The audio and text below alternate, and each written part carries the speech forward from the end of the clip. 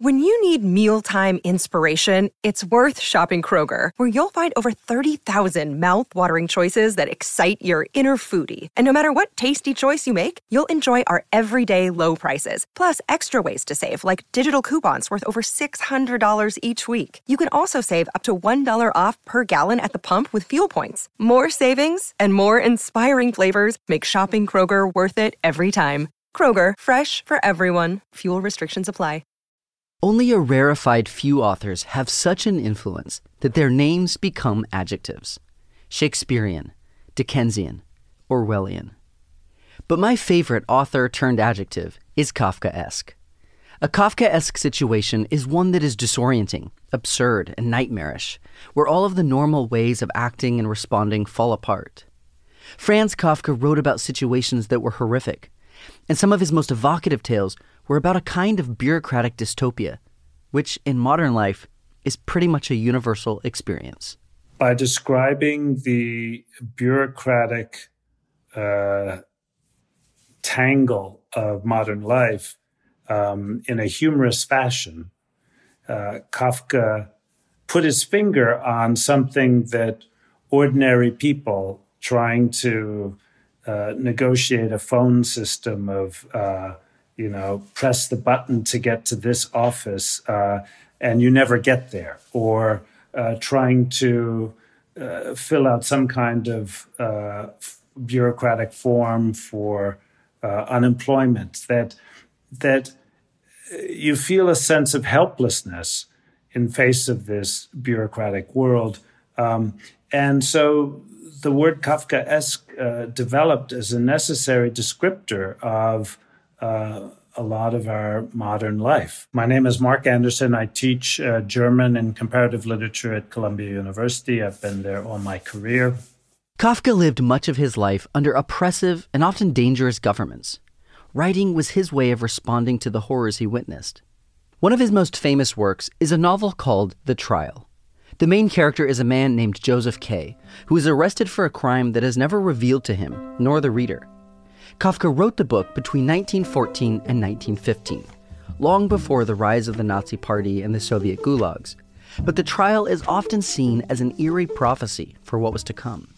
So it's a haunting and quite terrifying novel. And for those people who experienced the totalitarian regimes of Hitler and Stalin in the 1930s and 40s, this lack of justice, this lack of transparency, the brutality of an authority that has the ability to move against an individual in this way was seen as prophetic. Welcome to Writ Large, a podcast about how books change the world. I'm Zachary Davis. In each episode, I talk with one of the world's leading scholars about one book that changed the course of history. For this episode, I sat down with Professor Mark Anderson to discuss Franz Kafka's The Trial. Franz Kafka was born in Prague in 1883, which at that time was part of the Austro-Hungarian Empire. The empire covered an enormous area of Central Europe and included present-day Austria, Hungary, the Czech Republic, Slovakia, Slovenia, Bosnia, Croatia, and parts of Poland, Romania, Italy, Ukraine, Moldova, Serbia, and Montenegro. The Bohemia, as it was known, that region of the Austro-Hungarian Empire that he lived in, was overwhelmingly Catholic and Czech-speaking. The German-speaking community that lived in Prague was a distinct minority, but they had the power. So it's a little bit like as if Florida were 95% Hispanic, Spanish-speaking, but the official language of government was still English. Okay, that was the unbalanced situation. So the German speakers were resented by the Czech population. Within the German-speaking minority in Prague, the Jews were another minority. Many of the Jews were German-speaking, or at least sent their kids, their children to German-speaking schools and the university. So they were in a kind of double minority, hated as Germans, but also looked down upon or the victims of prejudice, not only on the part of the Czech Catholic majority, but also on the part of the Catholic German majority within the German-speaking world. Kafka was part of this double minority. He grew up in a middle-class Jewish, German-speaking family. And like many German-speaking Jewish families in the region, they wanted to assimilate. His parents were part of the first generation to move from the countryside to the city, where Kafka was born. And so Kafka and his generation found themselves in a kind of spiritual, religious void. Their parents were no longer giving them that firm belief in their traditions and their religion that they had experienced, but the surrounding society was not accepting them as Jews. There were still a lot of interdictions, restrictions on what Jews could do, whether they could get a position in the university or practice medicine and so forth. So they found themselves in a void. And so Kafka and his friends became very involved in their Judaism. Kafka and his peers wanted to reconnect with their Jewish roots, which their parents were trying to abandon. But Kafka was more interested in the cultural aspects than the religious. He wasn't somebody who went to synagogue on a regular basis. But to be an artist, to be a writer, also meant for him to discover that part of Jewish traditions, the Jewish legends, Jewish theater, Yiddish theater, that his parents made a habit of avoiding, as if they were embarrassed. Assimilating German-speaking Jews often avoided anything having to do with Yiddish, with Eastern Europe. What's the general arc of his writing career?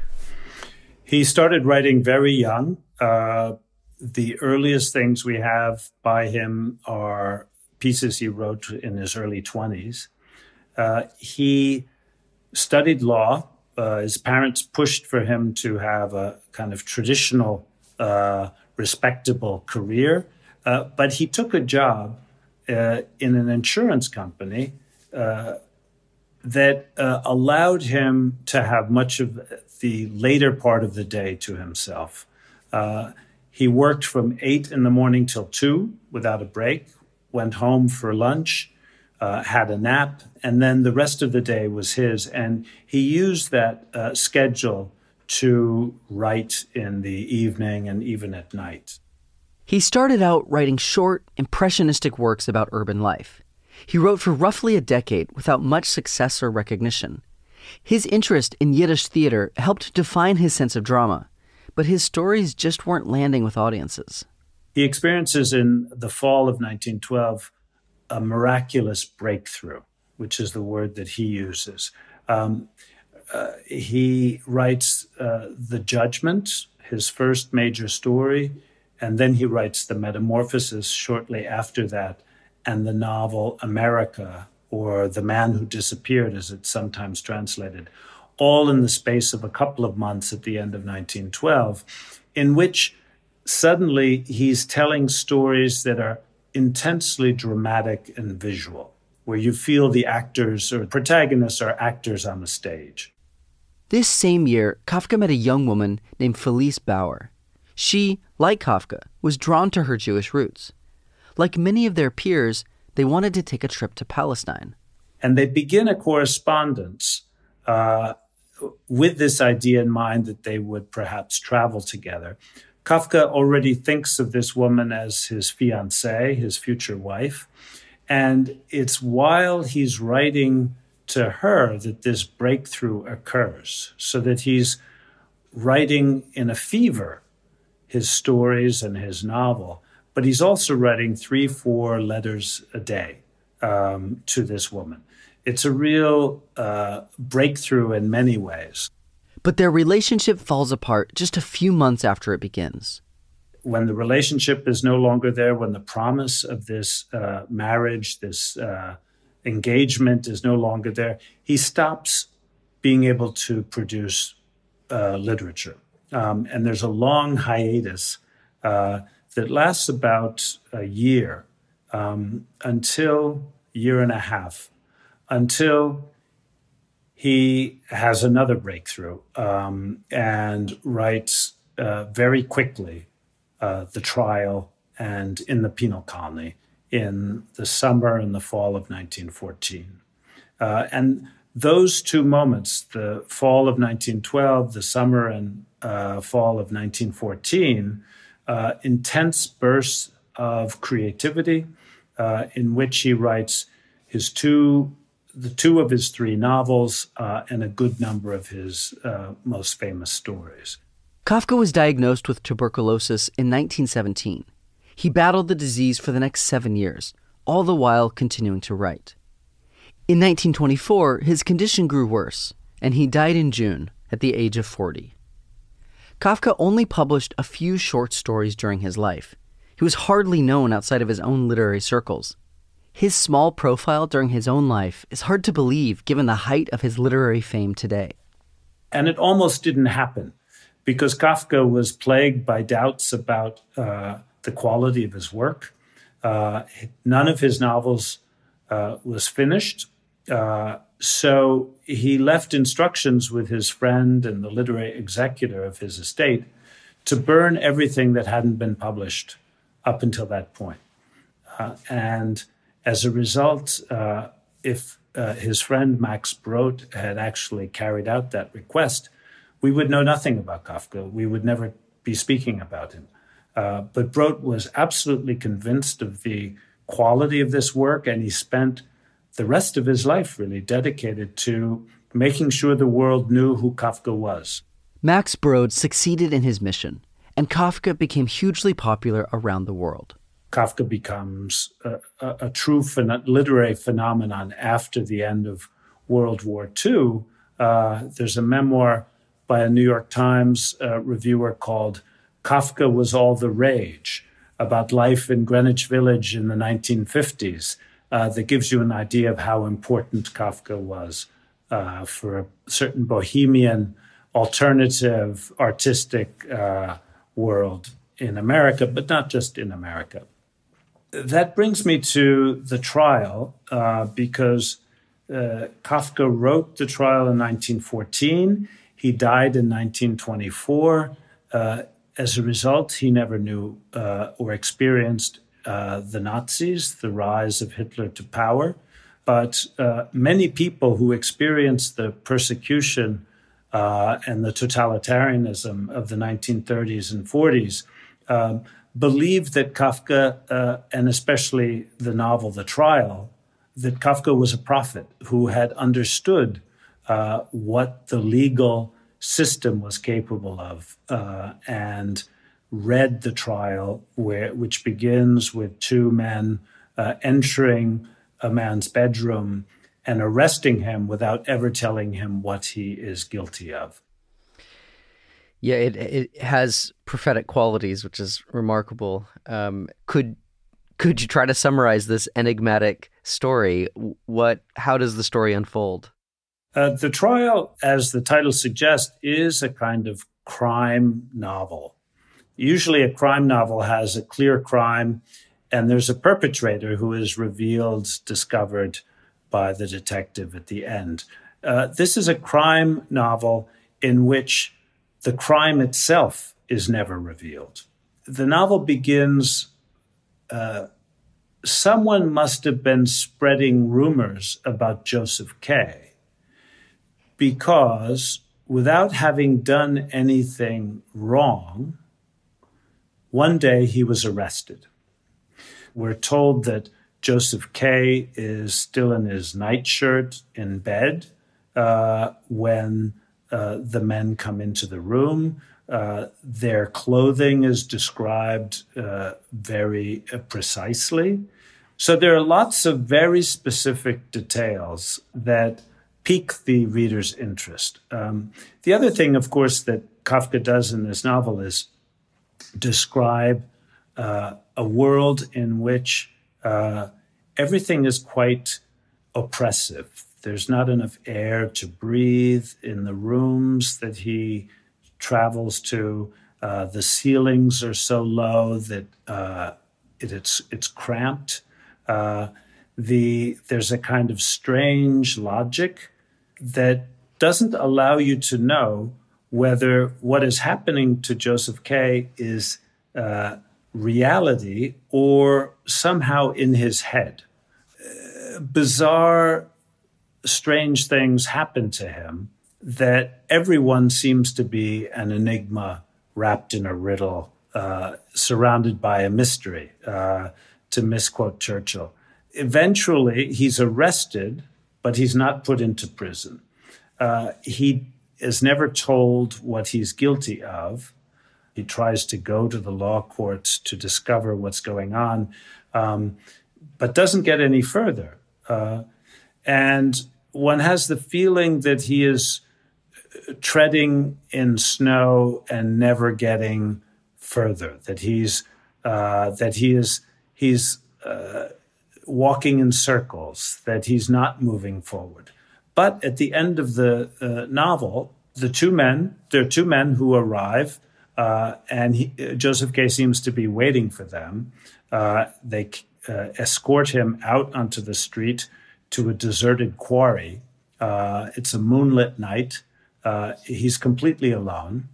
And they put a knife in his chest, and his dying words are, like a dog, like a dog. So it's a quite brutal novel, and brutal because one's never told what he has done. Is he guilty? Many things in the novel indicate a kind of guilty conscience, but at the same time, it's a horrible, he's given a death sentence and is never told who the judge is, who's decided on this punishment, or indeed what his crime is. So one of the themes of the trial is clearly an examination of power.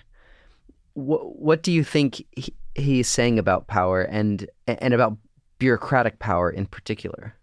Kafka was somebody who was always writing about power relationships and understood power and was very good at describing power from the point of view of somebody who is the object, the victim of power, from the person down below experiencing the exercise of power. Joseph K., it's interesting, he's not given a full name. He remains a kind of cipher. People have said, well, this suggests that anonymity of the modern bureaucracy, where people are reduced to numbers or initials or cases. And that is certainly true. He was very much aware. He worked in an insurance company. He was aware of the use of statistics that were beginning to describe individuals in terms of numbers and risk factors rather than as human beings. Kafka hated this trend towards depersonalization, and he saw firsthand how this depersonalization made it easier to disempower workers. At one point, he became a civil servant for the Workers' Accident Insurance Institute, which handled workmen's compensation. Workers who had been injured on a job would come to him to see what they could get in compensation. But he noted privately, they come so meekly. Rather than storming the palace, rather than tearing down the insurance company walls, they come meekly, their hat in their hands. So he saw the dilemma that the people who were the victims of power were often the most meek and willing to acquiesce in giving up their rights and giving up their own power, in not protesting and not making use of the power that they had. And I think that's one of the things that you see in the trial, that Joseph K., for whatever reason, accepts this notion of a trial and never gives up trying to play by the rules of this trial even though those rules are obscure to him. It's some organization that works, and he's never been given a copy of the rules.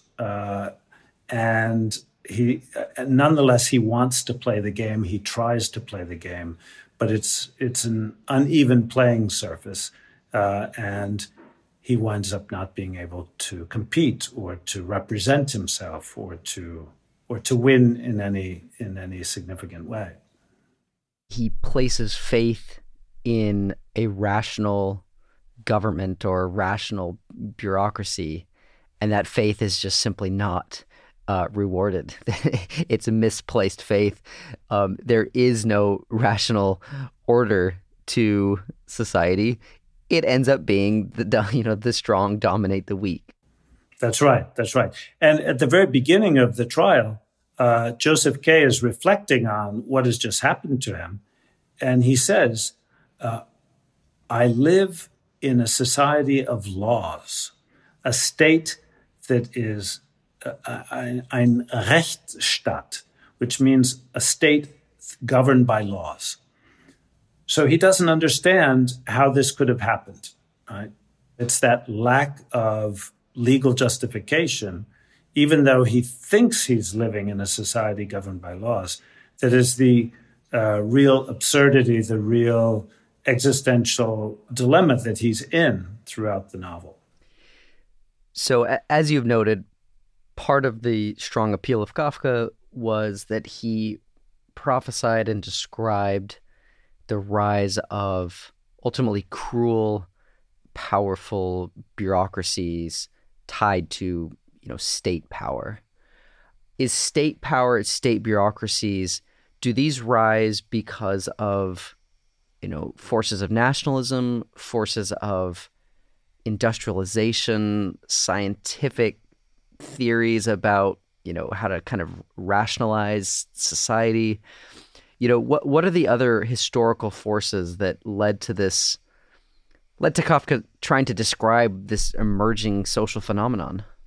I think one crucial aspect is that rationalization of industry, modernization, technology, those things were pushing society towards an efficiency that I think Kafka understood was related to this assault on the individual. And the brother of Max Weber, the famous German sociologist, a man named Alfred Weber, was actually in Prague lecturing about bureaucracy. So already before the First World War, sociologists, historians of society, of culture, were aware of those processes of bureaucratization and the increasingly anonymous quality of modern urban life. And they're describing it. So these ideas were in the air. Kafka gives them an unbelievable novelistic form, but the ideas were there. And one of the very strong ideas in German society that emerges at the end of the 19th century is the difference between Gesellschaft and Gemeinschaft. Those are German words meaning community and society. Of course, what was going on in Prague, but also throughout Europe, was this move, this huge demographic shift from small rural communities into big urban centers, in which people not only left the countryside and agricultural work for the city, but they lost a community, a small world in which they were known, in which they knew the other members of the community, and found themselves in a city where they were anonymous. And so German sociologists of the time described this as the difference between community and society, modern urban society. And I think that's one of the things that Kafka's world was aware of, and that Kafka very much wanted to describe in his novels. Okay, I'd love to talk now about the afterlife of Kafka. So you mentioned that he really takes off after World War II, kind of globally. What accounts for his continued importance in the literary world? The reason Kafka continues to be read is the same reason that teenagers often find him so funny and so close to them, that they feel he speaks to their situation.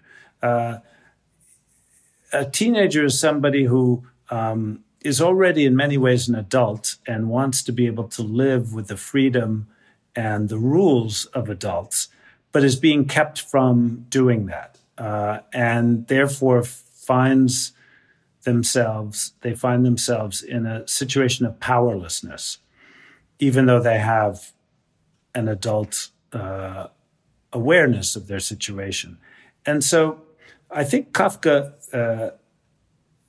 again and again describes people in that situation of wanting the world to be rational, wanting to be able to live fully. But in fact, they find themselves powerless and incapable of defeating the authority that is keeping them back. If Kafka speaks to the adolescent, he will also speak to the adult who has a memory of what it was like to be an adolescent. He will also speak to minorities or weaker states that are oppressed by majorities or more powerful states. Because he's a kind of clinician of power, or somebody who is able to describe power relations from the down below. I think that he continues to speak to people, and I think that's the reason that he became so well known after World War II, because World War II had given tens of millions of people the direct experience of what the exercise of arbitrary power was like. In the 1960s, Prague was ruled by a socialist government that was controlled by the Soviet Union. Kafka's work was not allowed under this government, so people began reading and reproducing his works in secret. People copied his novels out by hand, and these handwritten copies circulated under the table in secret until at a certain point the people in Prague rose up and protested. So he has continued, I think, to animate people seeking justice. He speaks to one and all. What other authors have found him inspirational, and do you see any resonance in other media as well? Kafka had an enormous influence on writers starting already very much in the 50s and 60s. There was a kind of Kafka voice or style. There were his works were so instantly recognizable that they could also be copied and adapted. And very quickly also people realized that they're very visual. So Orson Welles made a film based on the trial in the 1950s that interpolated scenes from Nazi Germany and concentration camps in a way that made clear the connection. There have been again and again plays and movies produced or based on Kafka's works, because going back to the Yiddish theater, Kafka had understood that theater and drama and a kind of plastic visual mise en scène of his stories was essential. In the trial, Kafka showed readers the horrors we experience when subjected to an arbitrary exercise of power. It can make us feel alone and defeated. Kafka continues to resonate because his work shows us that this feeling of powerless isolation is sadly more and more of a universal human experience. The trial allowed readers to understand what that's like, what it's like to experience that arbitrary power, use of power. And I think that's tremendously important for almost any world, any society we live in, that he allowed us to see that. Writ Large is produced by Jack Pombriant, Liza French, and me, Zachary Davis. Script editing is by Galen Beebe. We get help from Farron Du. Our theme song is by Ian Koss, and our branding is by Dan Pecci. We're a member of LitHub Radio. Writ Large is a Lyceum original production. You can find us on our website, writlarge.fm. There you'll find transcripts, links to the books we discussed, and more information about today's guest. Thanks for listening. See you next time.